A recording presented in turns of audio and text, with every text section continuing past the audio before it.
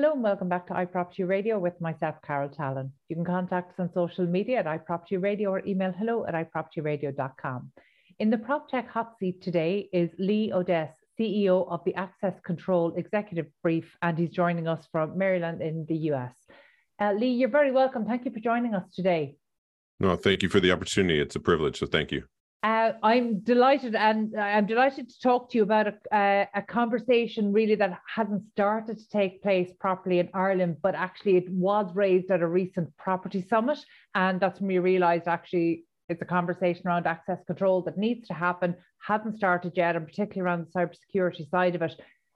So I was keen to reach out and really try get a more global understanding of what's happening. So look, for our audience, you might just explain what is the Access Control Executive Brief? No, thank you. It's a monthly written brief for executives, as it sounds, and really anybody that's interested in or around the physical access control vertical and space. Just like everything, we're going through a digital transformation, and it's an industry that's been sort of centered around the same value proposition since 1973 when it was invented. And frankly, coming out of the pandemic, a lot of things were sort of coming and phase changes were happening to where we need to have a different conversation, in my opinion, around our industry that's not just technical and not just about keeping bad people out, but a lot about all the changes of what's going on. And we really want to have also an external input into the verticals of which we play, and where, again, we've been an industry that's been somewhat isolated for a lot of good reasons, but now is sort of, in the limelight for a lot of other good reasons.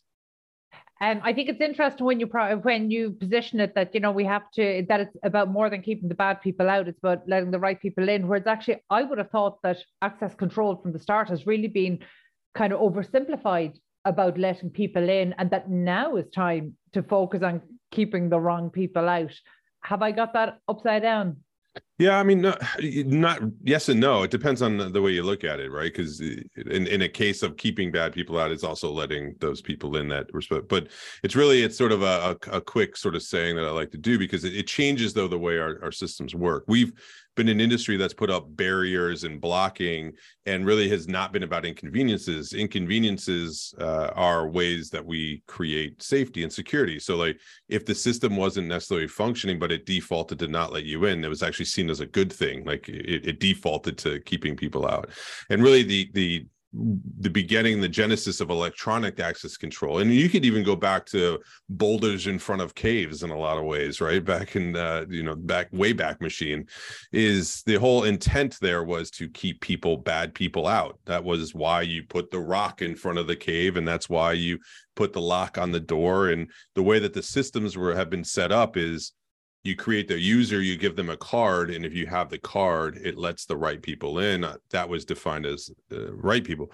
But what it did is, you didn't have the card, it kept people out. So the flip here has happened is, a lot of it's come down around the technology, to where you're carrying things and doing things where you're expressing yourself digitally to a building or anything, and based off of you being authenticated and the policies of the place, you can let yourself in. Everybody's become a visitor in a lot of ways to a lot of the buildings that offices and whatnot, because through the pandemic and remote working and the rest, it's just a fundamental different way that you configure a system. And there are people that are focusing on how do you let right people in. There was people that have been focused on how do you keep bad people out. And we want to bring those two worlds together. In terms of smart building trends for 2023, as we're looking forward, I think it's interesting to me, a lot of the things that we predicted for smart buildings, in some ways, we're very much behind the prediction. So the things that we would have thought would happen in 2016 and 2017, we're just about getting around to now. But in other ways, the pandemic obviously called for some ad hoc solutions, some very fast deployment of solutions.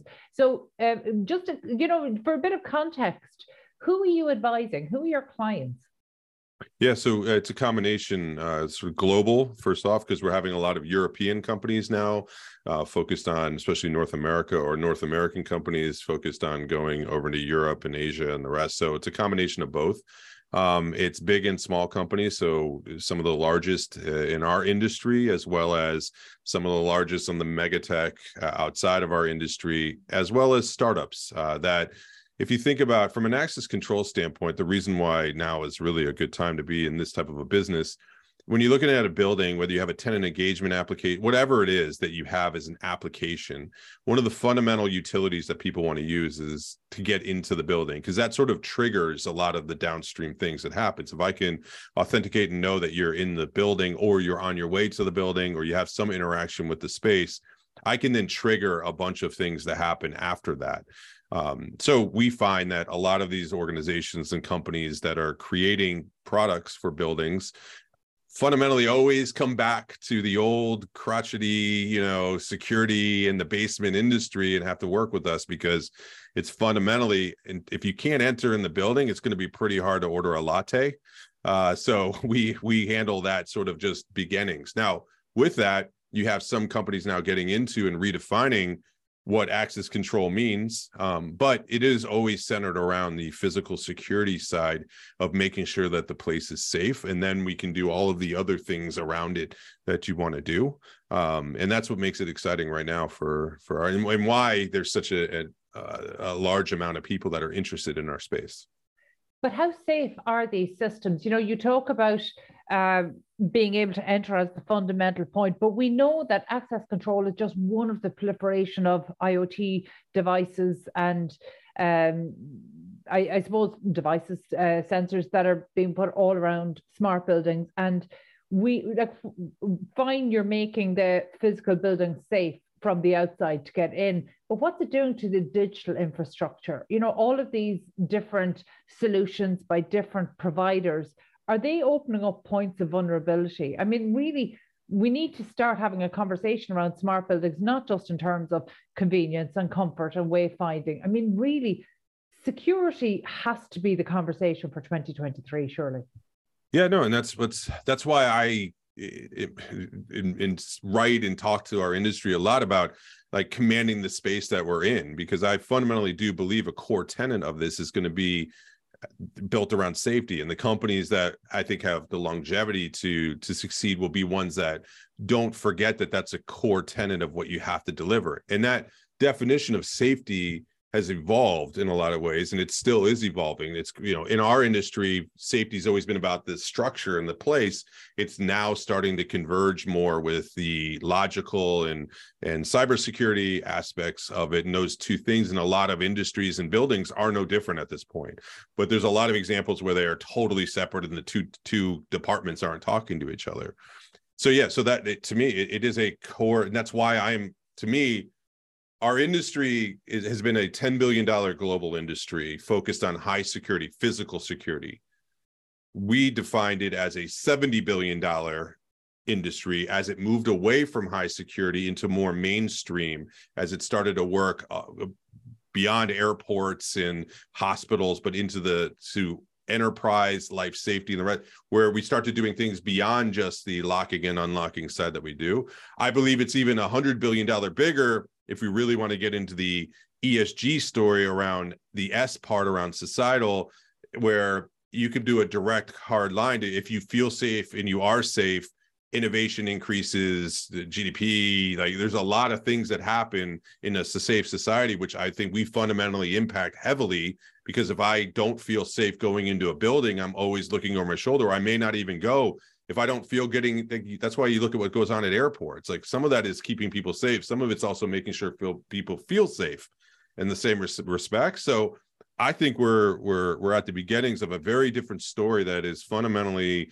going to change. Now, your question around, does it open up your attack vectors? Yes, 100%. But you could argue though too, a lot of people do, that by not bringing them together and not having a broader conversation as industries, but being siloed, you are fundamentally also an attack vector because of that, because you're not part of a larger ecosystem. So it's sort of like pick your poison. And in some cases you may keep it isolated, but I don't know. I want to move away from the binary views of our industry where you either are safe or not safe, you're either shot or not shot, you're either like there's nuances and it's hard and there's a lot that goes to it. So like let's dig into it. Like that's what I want our industry to do. Does part of this come back to maybe the immaturity of digitalization across the property sector? So, we have lots of innovative solution providers. They just don't play well together. They don't all integrate. And the problem is everybody thinks the problem that they're addressing is the most important. And, it's a conversation I have through PropTech Ireland. It's a conversation we have with startups all the time. It is that I don't want to use the word hubris, but it is a certain amount of hubris that people believe the problem they're solving is the biggest problem. And the thing is, it might genuinely be a problem and they might have that properly validated. But I think maybe what they fail to understand across the real estate ecosystem is that it's just one problem. It mightn't even be a priority, it mightn't even be one that is resourced for solutions, where it's actually, and you talk about it there in terms of silos. Every single startup I talk to complains about the silos in real estate, and then they continue to build their own brand new silo and innovate within it.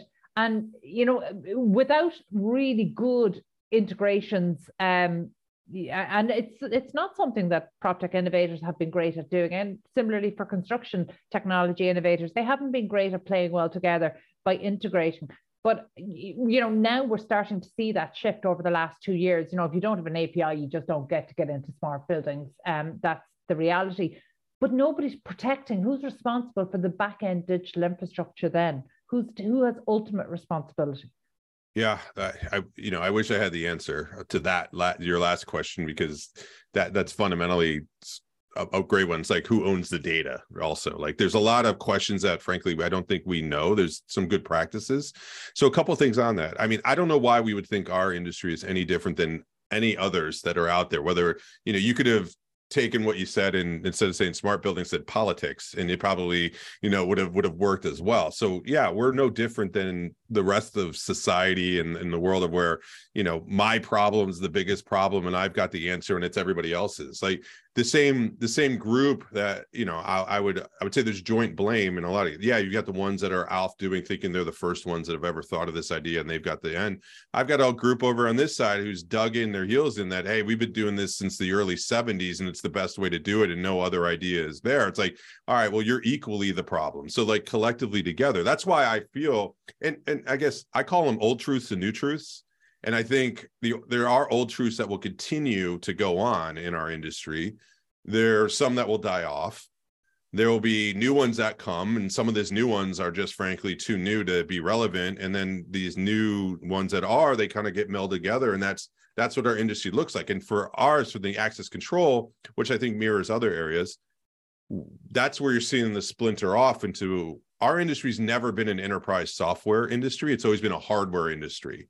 And it's always been a single sort of binary value proposition. Now we've got many, and we have enterprise software, and it's changed. We have hardware that supports software versus before it was like we only had software that supported hardware. Like that was it. So like there's fundamental shifts that are happening all over that. And I think what is needed is a bigger conversation with more people at the table to work and solve these problems that have existed for a long time. And it's an evolution thing more than it is like, a revolution, I guess, without being too corny. We're just like molting. We're evolving. It's like, it's just moving in that direction. Now, I do think we're on hyperspeed because compute power is different. We've got more people that understand it. Like for a long time, most end users didn't think about our industry ever. It's like, if I tell people I work in physical access control, they have no idea what that is, but they're starting to, and you see it and there's now even like Apple's got into it with Apple Wallet. And so like, it's becoming more mainstream that I think the expectations change along that go with that. So maybe we haven't had some of the pressures to evolve as much as we've had before. We've been allowed to keep the 1970s value propositions because we'd be like, oh, the customer doesn't care. Well, frankly, now the customer cares. Like a big developer I met with last week told me, I'm no longer in the building business, I'm in the hospitality business. And it's sort of like, oh, that's interesting. Because now their expectations and sort of the unwritten contract that they have with the people that interact with their space has completely changed. So now, so too the products.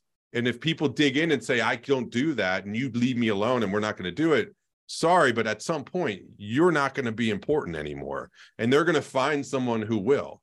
So I just think there's sort of we're evolving, and that's what's so awesome about the industry that we're currently in right now, is that it's massive, it's changing, and the people that die on these hills will die on these hills, and there's going to be a group that will move it forward. And I'd like to believe I'm part of that group, and so are you, and a lot of people that do what you do and I do are part of that. So it's a good time to be in it. Really what I'm getting from what you just said there, I love, frankly, now the consumer cares. That should be underlined, like, frankly, now the consumer cares. That's what's different. That's what's changed. Just today I read I'm part of a WhatsApp group for prop tech people and hubs right across Europe, actually probably beyond Europe. Maybe we're fully global now.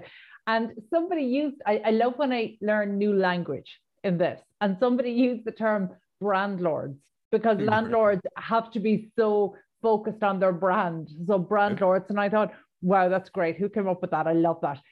But, it was being done in a joking way, but actually that's very true. Previously, nobody cared who owned the building. Now people care. Now people care before the building's even built. So to get stuff developed, you need to have your brand in order. I think it's interesting when you position it as old truths and new truths.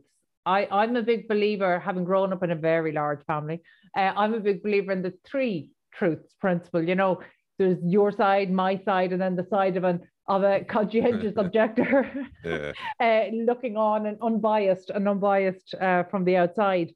What's the equivalent of that in new and true? What are we missing if we look at old and new truths? What's the third one missing there? Yeah, maybe it's just I don't know, like fundamentals. Like, like there are fundamentals that come into this. Like I always joke around the idea that, there's utilities that go into the building, and they haven't figured out yet how to make, electricity just like float through the air, and they haven't figured out how to make water, like it's just, there's like fundamental utilities inside the building that are factors that still get in the way. So maybe there's old truths, new truths, and reality in a lot of cases, and you got to deal with all 3 of them to come to what's going on now. I don't know. Yeah, I haven't thought about that, but that's a good question. So I mean, you're right. There's still a lot unexplored. There's a lot yet to be solved. I mean, look, the driver of innovation is always about making things better. It's about solving problems, solving inconveniences. There are still a lot of problems, still a lot of inconveniences across the built environment. I mean, where do you think this industry is heading? Well, where do I think it's heading?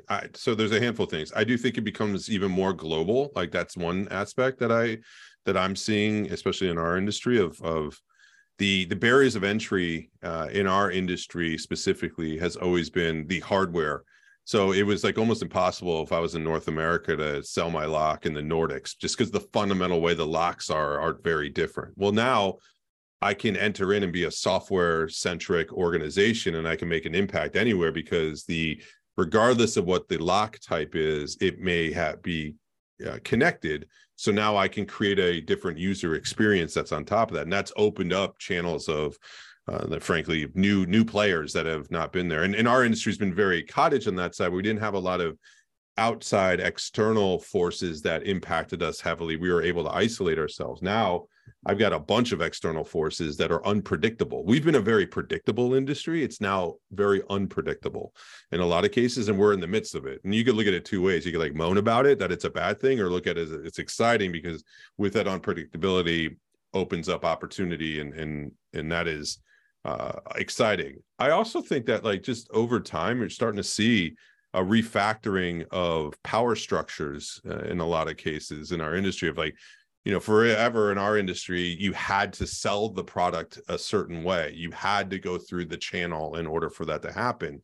And that really defined your speed of growth and information feedback, like a lot of things, to where now, especially as everybody went online all over the world, the way we discover products and the conversations we have directly with manufacturers and different people in the chain has completely changed. So that has opened up I would say, new opportunities. It's refactored how the ecosystem, the value chain of how products go to market. It doesn't mean you don't sell through the channel still. It just doesn't mean that you're reliant only on that message going to the market as fast as that person or persons wanted it to go. So I'm finding that's impacted by opening up different conversations, different ways to collect information. It's created new opportunities. I mean, like what I do as a business fundamentally didn't exist in a lot of ways prior to everyone going online to have this conversation. Like you and we probably have to wait till we got to a trade show or, we used our telephones to go do it. But like,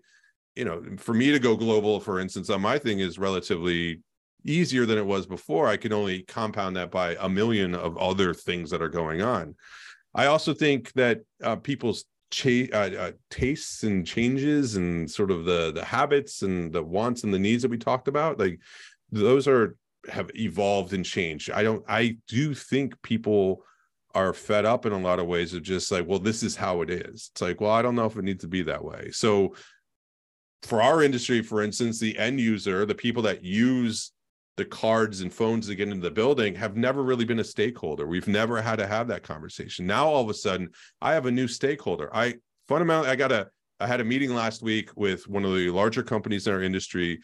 They wanted to show me their new product. The thing they led with that they were most excited about was the fact that they were able to show me that they had an end user as a person inside their system. And I'm like, it's 2023.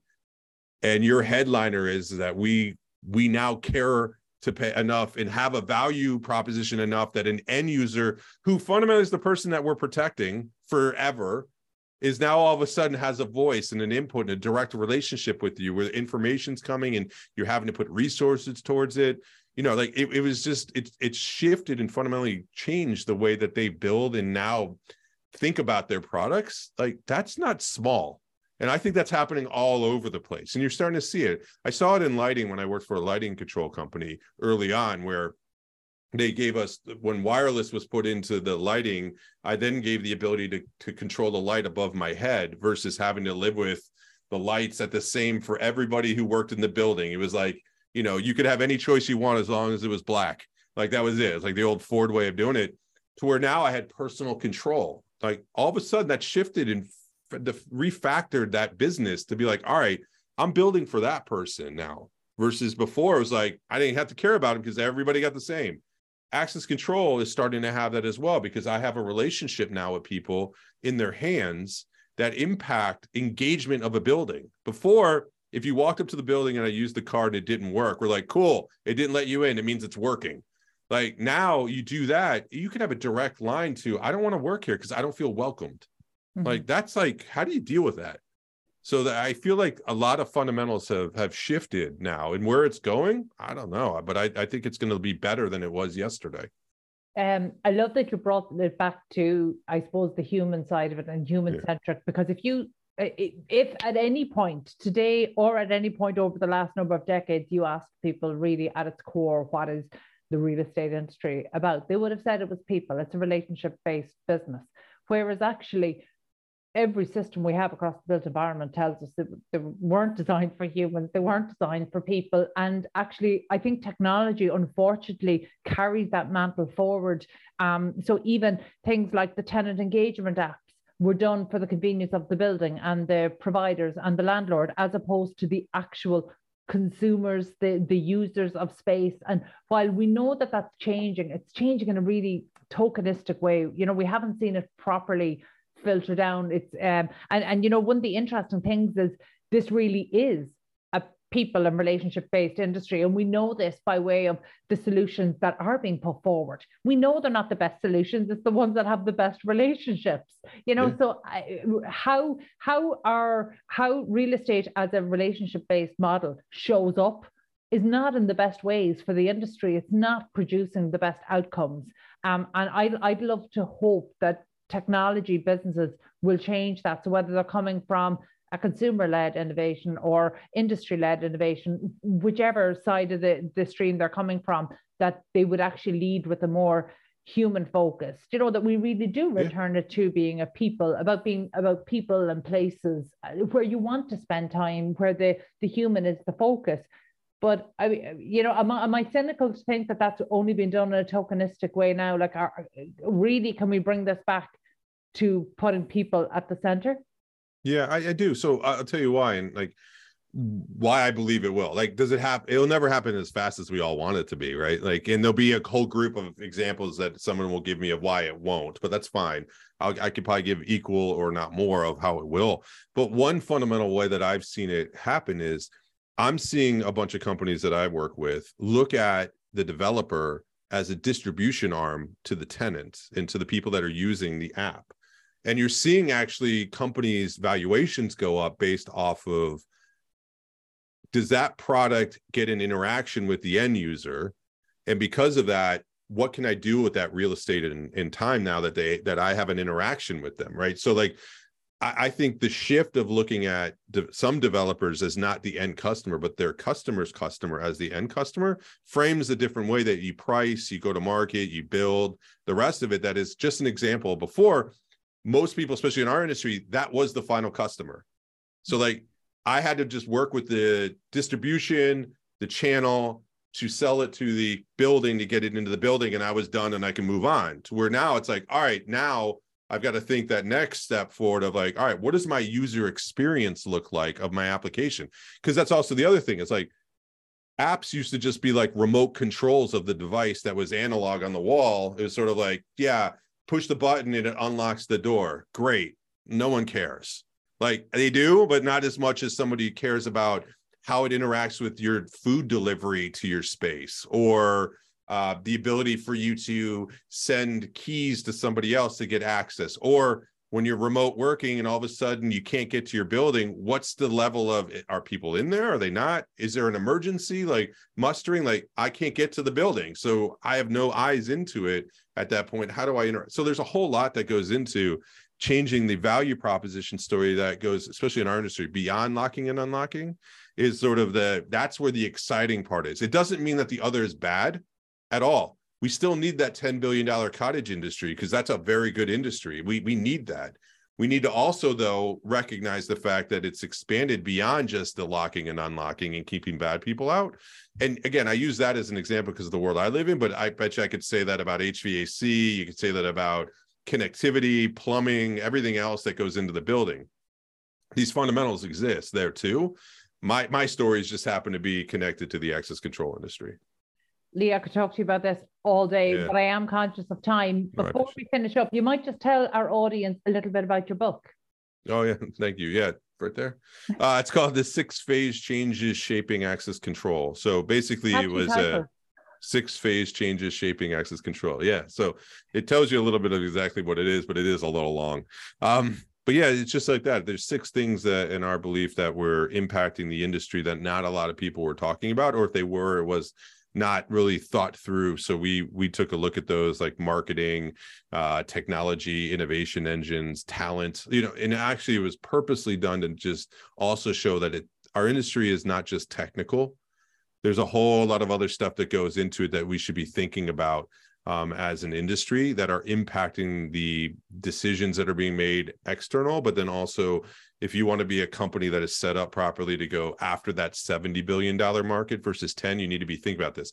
I'll give you a good example. Most people in our industry, there isn't even a chief marketing officer or a marketing person that's not doing anything beyond just product marketing, making cut sheets in the access control. It's like, well, that's a great indicator of me that we don't necessarily have great messages and communication to the market, and we need to fix that. Yeah, I haven't read it yet, but I definitely look forward to doing that because I think it's a really interesting area. And I wasn't exaggerating the issue when I genuinely believe this is the issue for smart buildings in 2023. I said as much at a recent property conference here in Ireland, and afterwards I've never had as many people come up to me afterwards and say thank you. We've been trying to say this for so long, and I suppose the interesting thing was I didn't have anything else to offer. I only posed the problem. I had no solution, but actually maybe posing the problem is enough just to get us started. Lee, before we finish up, tell me, do you have a background in sports competitively? I played American football my entire life, and so yeah. Why do you ask? Because when you talk about the unpredictable the unpredictability of the future of this cross-section of technology and the built environment, and what comes next for how we use and reimagine space post-pandemic and in this new era of hybrid working.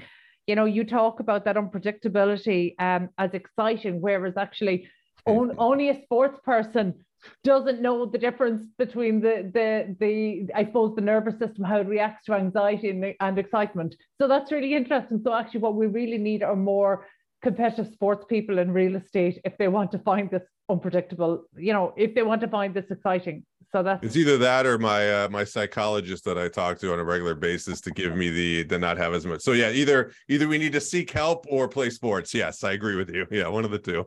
Or maybe both, Lee. Or both. Maybe both. Listen, thank you so much. I genuinely enjoyed our conversation. Again, lots more questions still to be answered. The future of work, to my mind, is absolutely still unfolding. I think there's zero credibility in anybody who's putting forward this is how it is, this is how it's going to be. I think it is absolutely unfolding because humans are pretty unpredictable. So look, I hope this is a conversation we can pick up again maybe in mid-2023. But for now, that's all we've time for. My thanks to Lee Odess, CEO of the Access Control Executive Brief. And that's it from us this week. You can get in touch with the show on social media at iPropertyRadio or email hello@iPropertyRadio.com. My thanks to the Hear Me Roar production team and to Luke Delaney on sound for Dublin South FM. Until next time, thank you for listening.